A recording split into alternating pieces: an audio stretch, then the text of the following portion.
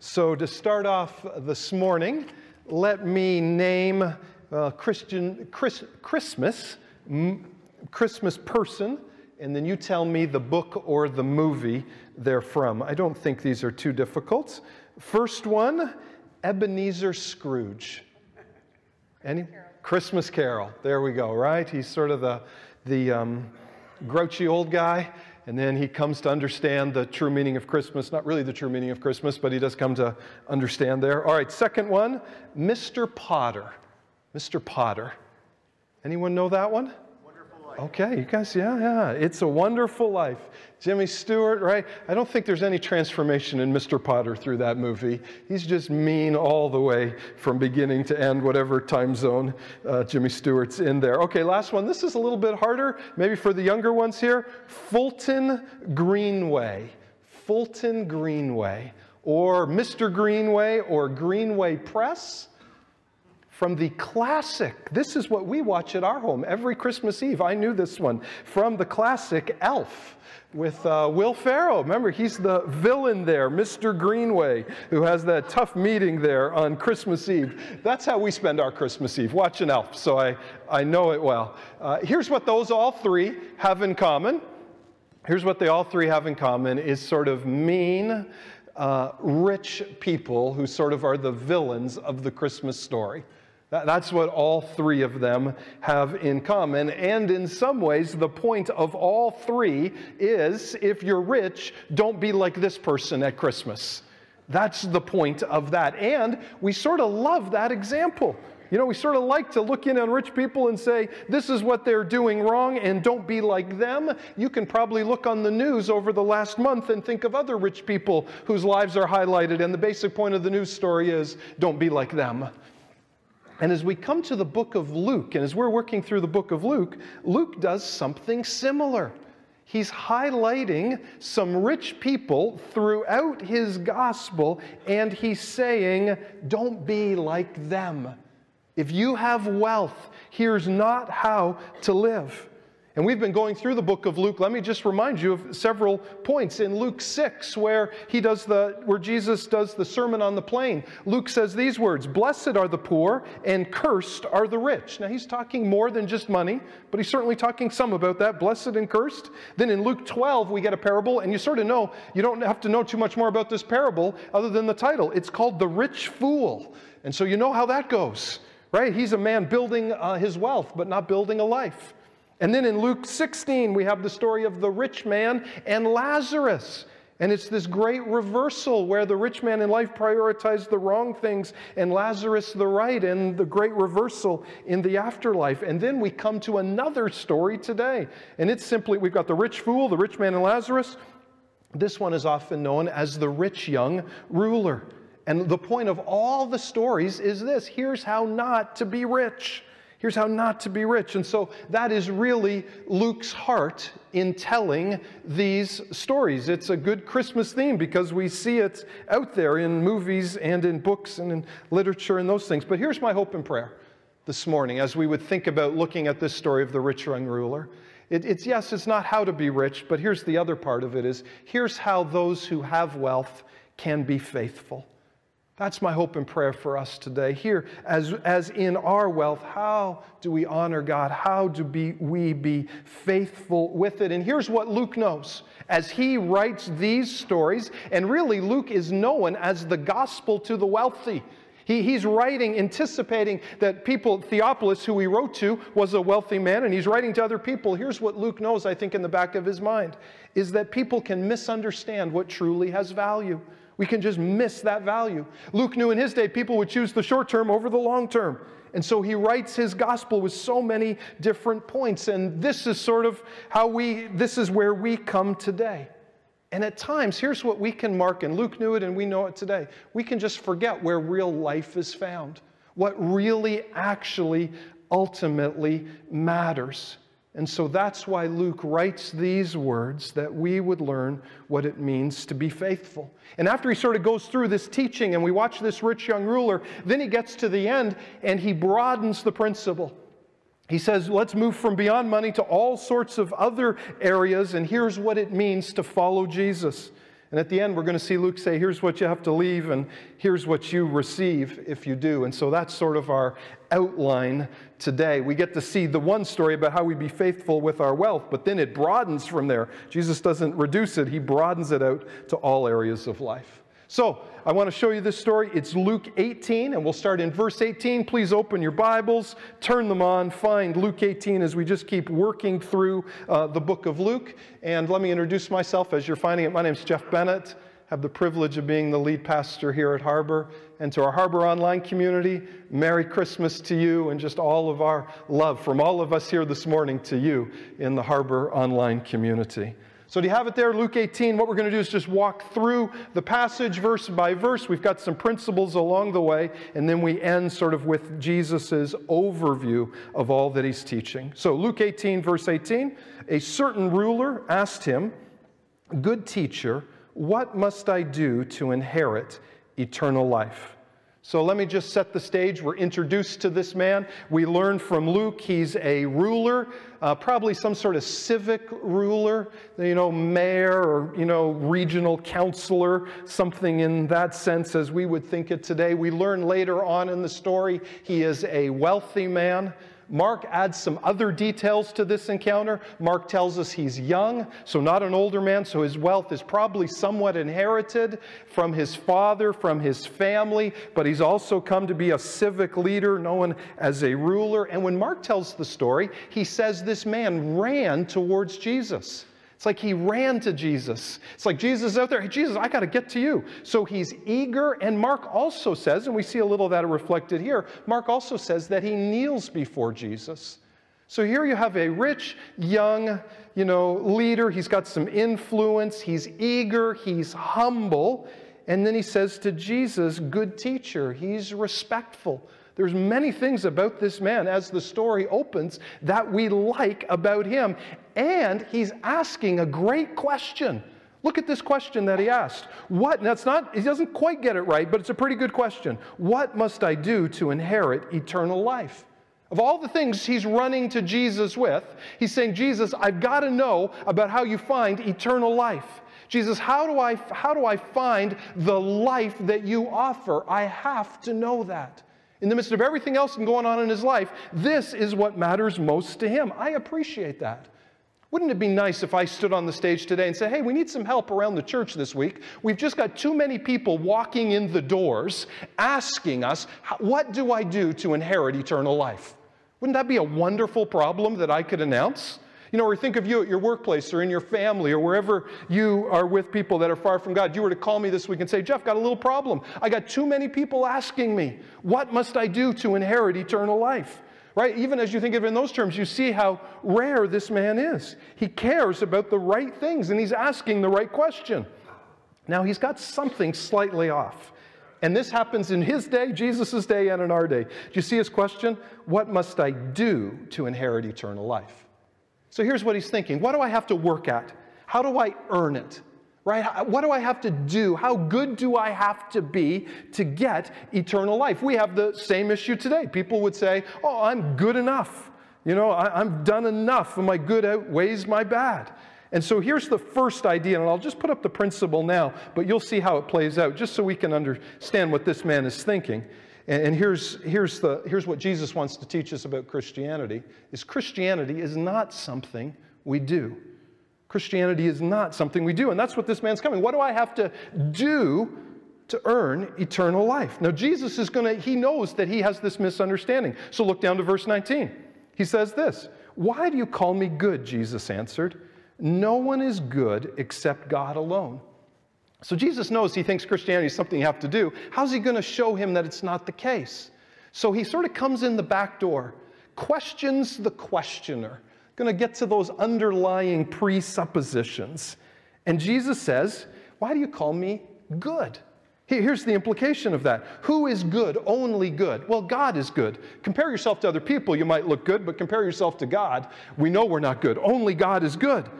And so then Jesus says, are you calling me God? Did you just call me God? And if you called me God, called me good, are you recognizing that you're not as good? And if you just called me God, are you going to listen to what I say? And then he goes on from there to verse 20. Then he goes back to show him back to the law to see if his goodness matches up. You know the commandments.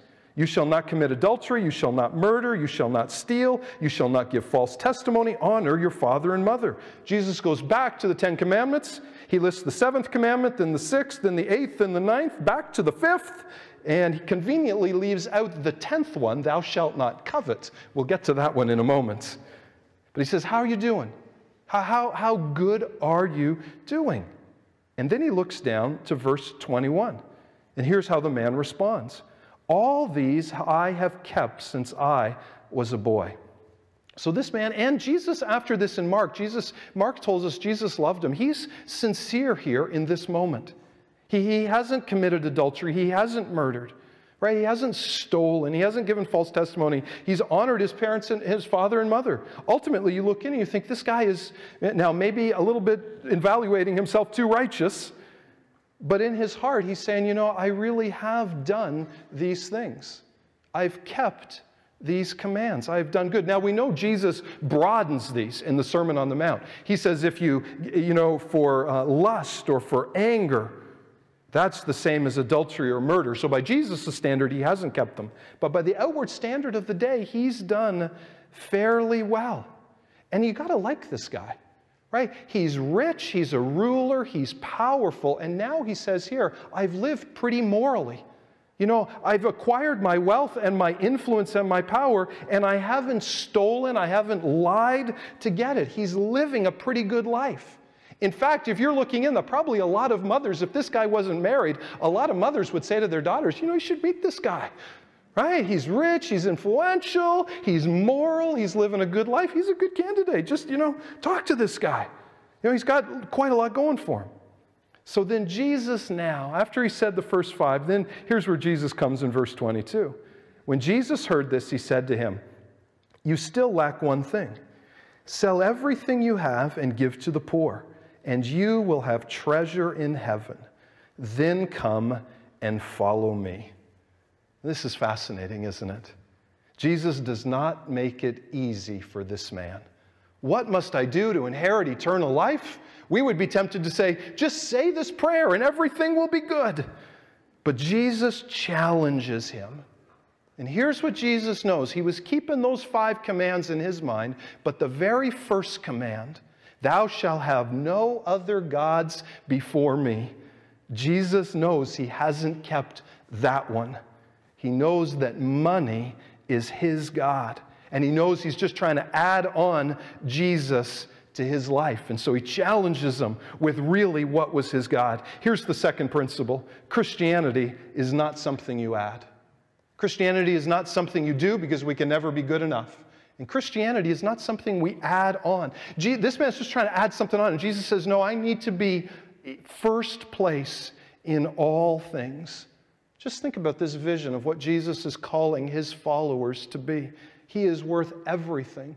He is worth all of our finances, all of our lives. He is worth all. And sometimes we can read this teaching of Jesus and we can, minimize it a little bit. Well, that's what Jesus said to him. Now, it's certainly not universal for all people. I'll talk about that in a moment, but we can minimize this as well. But Jesus really is calling this man to something significant. I'll put this principle on the sideboard just so we understand what Jesus is saying here about finances. Jesus calls us to give sacrificially for the poor and the spread of the gospel. He maybe wouldn't call us all to give everything, but he certainly does call us to give sacrificially for the poor and the spread of the gospel. And then look down to verse 23. What's this man going to do? Jesus, what do I have to do to receive the life you offer? Jesus says, just sell everything. Give up your God and put me first. And then in verse 23, look how Luke writes it. When he heard this, he became very sad because he was very wealthy. Luke does a nice contrast there. Very sad and very wealthy. And he goes away sad because he didn't want to surrender what was really most important to him. Now we look at this story, and here's what we know. Jesus doesn't ask everyone to do this. We know that when Abraham followed God, and God called him out, he didn't ask Abraham to give up all of his wealth. So then why does Jesus ask this man to give it all up? Here's the principle you'll see. This man didn't have money, but money had him. you see that? That's why Jesus asked him to give it up. He didn't have money, but money had him. He thought he couldn't live without his money. And in truth, he couldn't find life when he still had it. Look at this man. He misses out on the life that Jesus offers for some dollars. He misses out on all that Christ is offering him just for his money.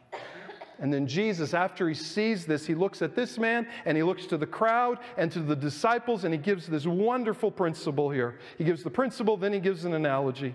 Jesus looked at him and said this, "How hard it is for the rich to enter the kingdom of God.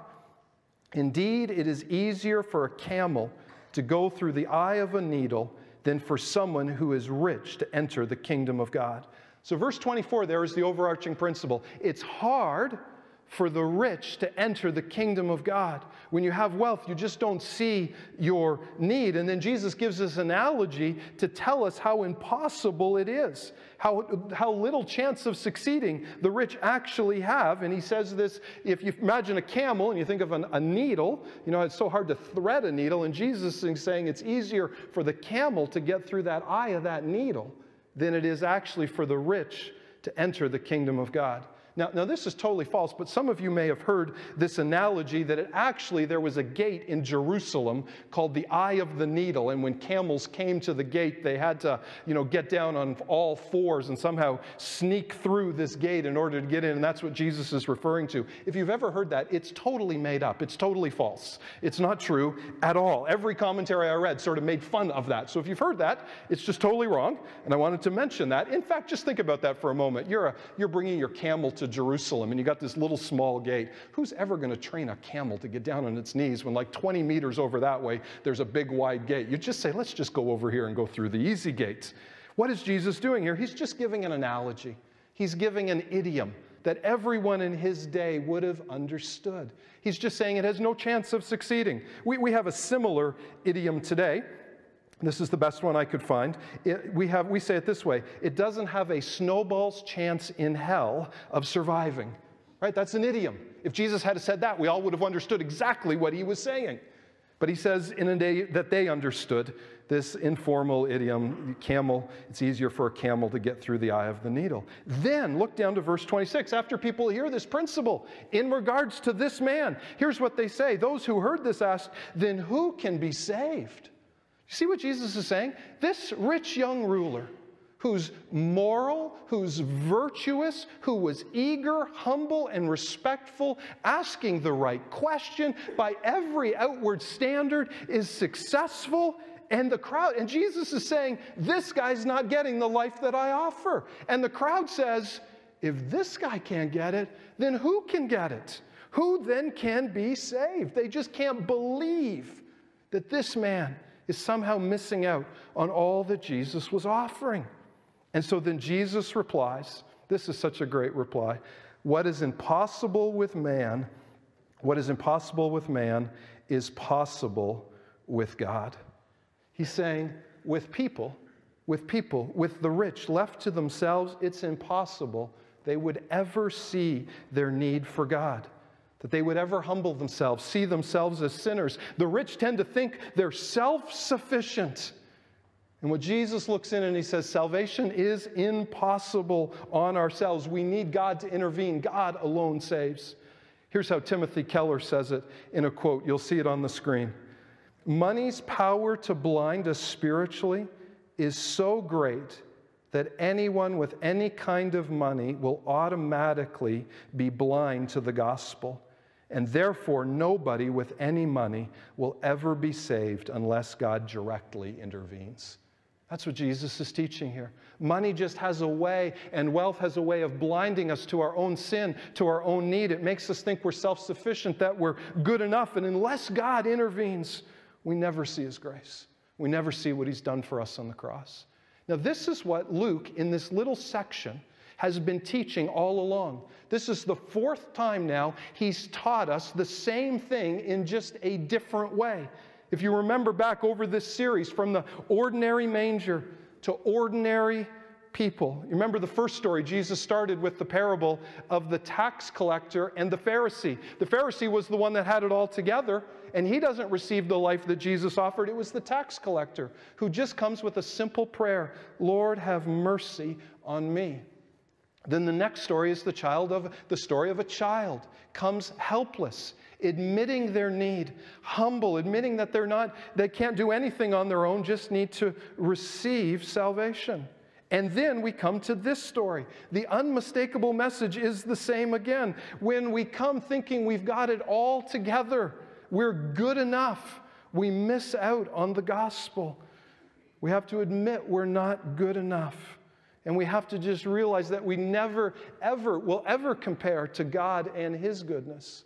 And we come saying, God, I need you. That's what this man misses. We come totally dependent on Him. So maybe for some today, or for some of you watching online, you sort of would have come in here to this time thinking, oh, it's good people, and I'm good enough, and I've done, enough. And now maybe somewhere along the way in this story, you realize that it's not your goodness. You could never be good enough. And you just might even in your heart now want to humble yourself and say, Jesus, I come to you. I come and want to receive what you are offering, which is salvation, a free gift by your grace. And if you're in that category, wouldn't you come now just in your heart and just say, Jesus, I need you. I humble myself before you. Before we move from this verse, let me just give one other principle here. You'll see it come up on the screen, and hopefully this is an encouragement to many of us. Here's the principle. Take heart. No one's salvation is impossible for God. Take heart. No one's salvation is impossible for God. With man, yes, it's impossible. And you may have someone in your life right now where you think they will never, ever find Jesus. There's no way. And this verse is such a good reminder to us at the Christmas season that there is no one beyond the reach of God. There's no one whose eyes God cannot open. So Jesus has declared this truth, and then Peter, now speaking on behalf of the disciples, gets a little bit nervous, trying to figure out where he stands, and there's so much we could say about what Peter says, but look down to verse 28. Here's what Peter then blurts out. Peter says this, Jesus, we have left all we had to follow you. And there's more I could say here, but at least Peter does give us a nice picture of what it means to be faithful to Jesus. And so what Luke is showing us is throughout his gospel, he paints the rich at times as proud, as ignoring the poor, as oppressing them. He paints the rich as thinking only of themselves. He pictures the rich of hoarding over sharing, of wealth over Jesus, of trusting in their money and not in God. But then he also gives us these pictures where Peter here says, Jesus, we've left everything to follow you. And that was true. Jesus called Peter and Andrew, his brothers, and said, come and follow me. And the Bible says they immediately left everything and followed Jesus. Think of Luke chapter 8, verse 3. It records that there was wealthy women who traveled with Jesus and his disciples, and they were a means of support for that traveling band. Think of Zacchaeus. That story comes next. But Zacchaeus is the camel who gets through the eye of the needle. If you're comparing these two characters, the rich young ruler and Zacchaeus, Zacchaeus is the one you would think would never find the life that Jesus offers, and this man you'd think already has it. But Jesus gives us a picture of Zacchaeus, who by most counts maybe gave up 90% of his wealth gladly to follow Jesus. There's the story of Joseph of Arimathea. Later on, after Jesus dies, who allows his tomb at great risk to his career and his position in society for Jesus to use his tomb. And then you get into the book of Acts, and Luke tells us about Barnabas, who sells a field to be faithful to meet the needs in the early church. And so Luke is doing two things. He's showing us how not to be rich, but he's also painting these wonderful pictures of how the rich, how the wealthy can be faithful today. And even as we see these pictures, they are just wonderful reminders for us as we would contemplate how we can be faithful in what God has given us. And now Jesus comes to the end of the story. The end of the story, and Peter's like, Jesus, we gave up everything for you. We've left everything. And how is Jesus going to summarize this? And you see, what I'm going to do is put on the side screen. Mark does a little better job of giving some details. It's the same verses, different chapter, but let me put up the verse. This is how Mark summarizes it.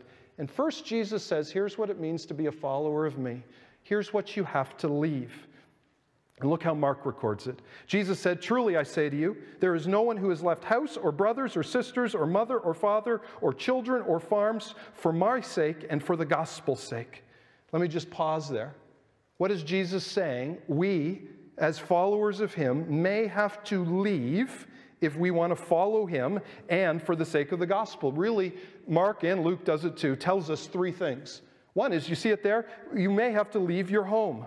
And we know throughout history and in Jesus' time, people lost their homes. They were burnt, destroyed, confiscated. But we also know today that people leave their homes. Sometimes they have to leave their country. They have to leave for safety. They have to flee for their life. And Jesus says, if you want to follow me, some of you may lose your homes. And then he also says, some of you may lose, and he gives a series of relationships. Brother, sister, mother, father, children. Some of you may lose family. Some of you may lose key relationships. Some of you may lose the community that you are a part of for my sake and for the gospel's sake. And then Jesus keeps widening it. He says then, or farms. And again, this is an agricultural society. So the farm would have been their land, would have been where they got their wealth from, their income, their financial security. So much was wrapped up in a farm or in land. And Jesus is saying, some of you, for my sake or for the gospel, may give, income or wealth or security or career for my sake. And so you see what Jesus has done. He was talking about money, but now he's broadening it out to all of these other things. Here's the principle. What Jesus is teaching everyone who's listening, to follow him is costly. It takes great self-denial. Now, at least you like this about Jesus. At least he's telling you the terms up front, isn't he? He's not hiding this. Hey, it's, making it look something that it's not. He just is saying the terms up front to all who would want to follow after him. And here's the interesting thing. Jesus assumes that he is worth it. He assumes he is worth it. He's not making any apologies for any of these things. It's like he's saying, I'm better than all of these things combined. I'm worth it. Let me just make a couple of analogies today as we think about what this may mean today. For some people, to trust in Christ may mean they actually have to leave their job, leave their career, give up their income.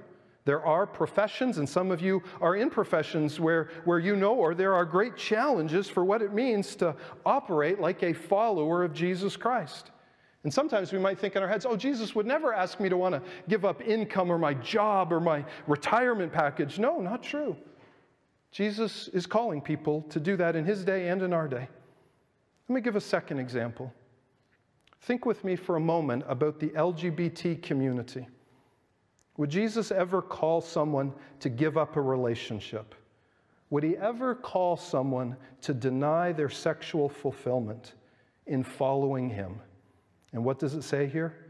Yes. Jesus says, to follow me, you may have to give up these things.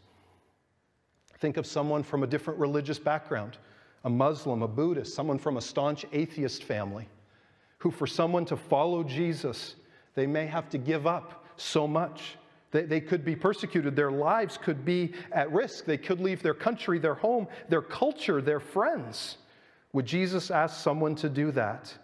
And the answer is yes. And sometimes today we say, family is most important. Jesus is saying, nope, I am. And I'm greater than country, culture, land, income, job. Now, as you mark this, and as you think about those different people in different situations, in different communities I just mentioned, let me say this. To do this, to follow Jesus in this way, it feels like Jesus is killing us. It feels like he is taking life away from us. Jesus, if this is what it means, you're taking away something that is so deeply dear to me. And Jesus would say, yes. We started with the equation this morning. Jesus plus nothing equals everything. And that's what Jesus is calling people in his day and in our day. To follow him, it means we leave something. But then look at the next verse. Look what Jesus does next. He not only says we leave, but he says we receive. Look down to Mark 10. Luke has got it as well. Here's what Jesus says. You'll see it on the screen. We will receive 100 times as much now in the present age. Houses and brothers and sisters and mothers and children and farms, along with the persecutions, and in the age to come, eternal life. So Jesus says, yes, to follow me could mean for some, feels like you are giving up the very thing that gives you life. Could feels like you are dying a death. But yet, please know, it's worth it. You will receive 100 times anything you sacrifice. And then look what Jesus says. It's such an interesting verse. He says, you will receive 100 times as much now in the present age. He's saying now. He says future in a moment, but he says now. You will receive 100 times. Now, this sounds a little bit like the prosperity gospel, doesn't it? Right? Hey, give up one house, get 100 houses. That's a great deal, right? We'd all be in for that. Now, again, that's not what Jesus is teaching here. It sounds a little bit like it.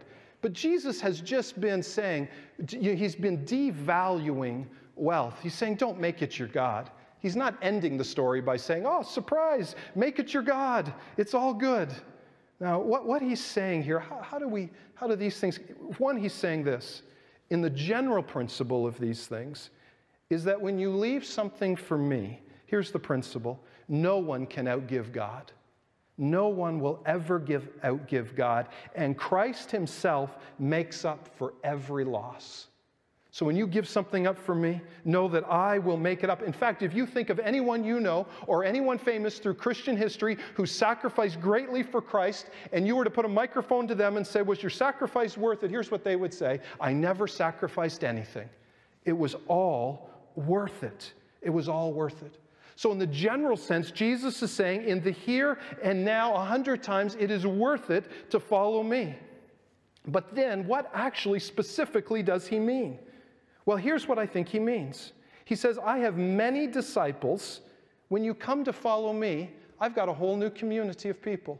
And when you sacrifice and come to follow me, I've got a new community of people who will take care of you. What does it mean when you receive 100 homes? What Jesus is saying is you're going to enter into a new community of my disciples where you're going to find security and affirmation and welcome and understanding. And you may leave one home, but you're going to be welcomed in to so many more. When Jesus says what it means to receive a new family, new relationships, he's saying you're going to move into a new community where you will never be alone, where you will feel support and family and friends. And he says you're going to move into a new land, new farming. No one's going to go hungry. Every need will be met. And that's what Jesus is saying. When you decide to follow him, you enter into a new community and he provides all of these things. There's a fourth one he provides. Do you see it there? Homes, family, land, and the fourth one, none of us like. It doesn't fit, feels like a fit. Do you see it? And persecution. And some of you are in this stage right now. You're just weary. You're like, Jesus, yeah, you're keeping that promise. Life is hard. You've provided trials and trouble for me right now. Again, remember the principle. Jesus is saying it's worth it. He's saying he will make up for every loss. He will help you through every hard time. And then look at the last promise. And what does he say? It's not only now, but you receive the eternal life that you offer 100 times now, and then the eternal life that I offer, the ultimate life. So that's how Jesus ends. What do we leave?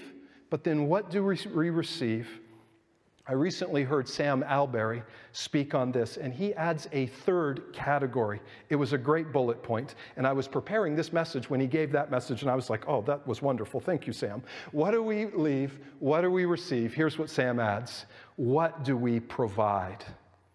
And what's interesting about what Jesus says, it is a very unusual promise. He doesn't just say, and this is true, that knowing Jesus is better than anything, but he also says that we, the community, fulfill these promises. How does someone receive a new home or a new family or new land, new farm? It's because the new community of disciples provide that. I think this is a wonderful Christmas message for us. A wonderful reminder, even of what Ethan reminded us of what we've done in Share the Joy. And in Share the Joy, one thing that we like to do is not just give money, but actually you have to go and buy something with your hands. And some of you bought a gift for a church planter. You know, our different church planters locally and all around the world. You think, what did you do? You said, you know, here's a gift from your mother, your niece, your nephew, your spiritual grandmother. And we want to give this to you to be an encouragement. That part of the relationship that Jesus offered is here. Some of you provided, you know, food or different items.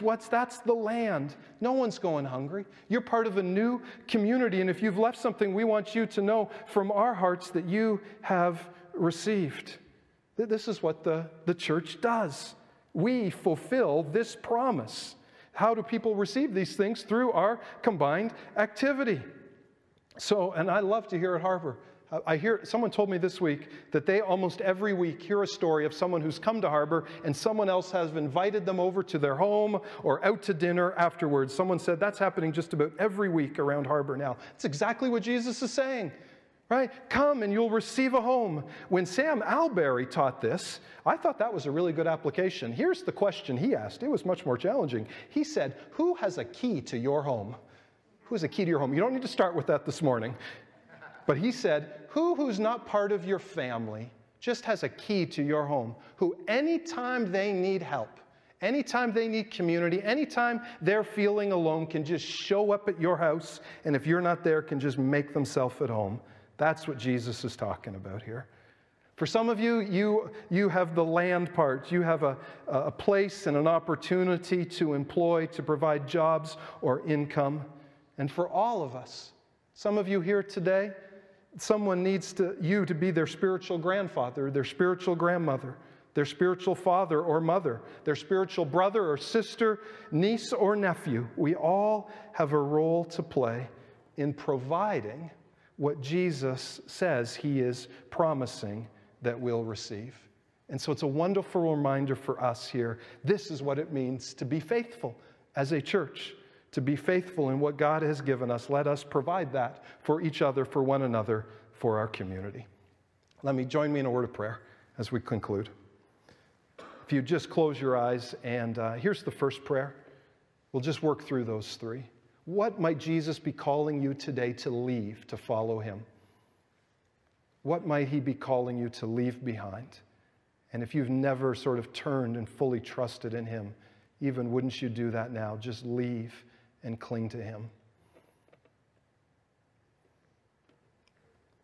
Second question, what has Christ provided for you in the church and in the community of disciples? And might you just spend a moment saying, thank you, Jesus, for what you've given me through the church, through your people.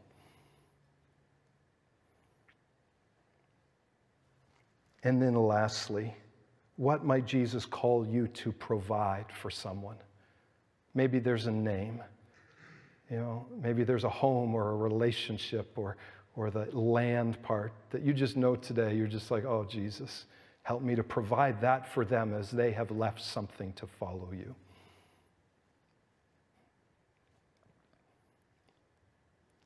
Jesus, we thank you, Lord. You're clear about what it means to follow you, to put you first in all things. But God, we thank you, Lord, that as we leave what thinks gives us life. We find the eternal life that you offer us. We celebrate that now. And oh God, we pray, Lord, that you would help us to continue to be the type of church that provides all that you have promised in these verses. In Christ's name, amen. Amen. One last reminder, you'll see on the screen our Christmas Eve service. We're back here Saturday night. The stage will be full, wonderful music, a prayer time, just a wonderful time together. I hope you'll join us at 4 or 5:30 for that. Let me just invite you to stand. We close each service with the saying of 4 words. And over the Christmas, we've been singing a song. And so, John, just come now and lead us in that song and then say those 4 words for us. Oh, come, let us adore him. Oh, come, let us adore him. Oh, come, let us adore him. Christ the Lord. In Harbor, we are sent.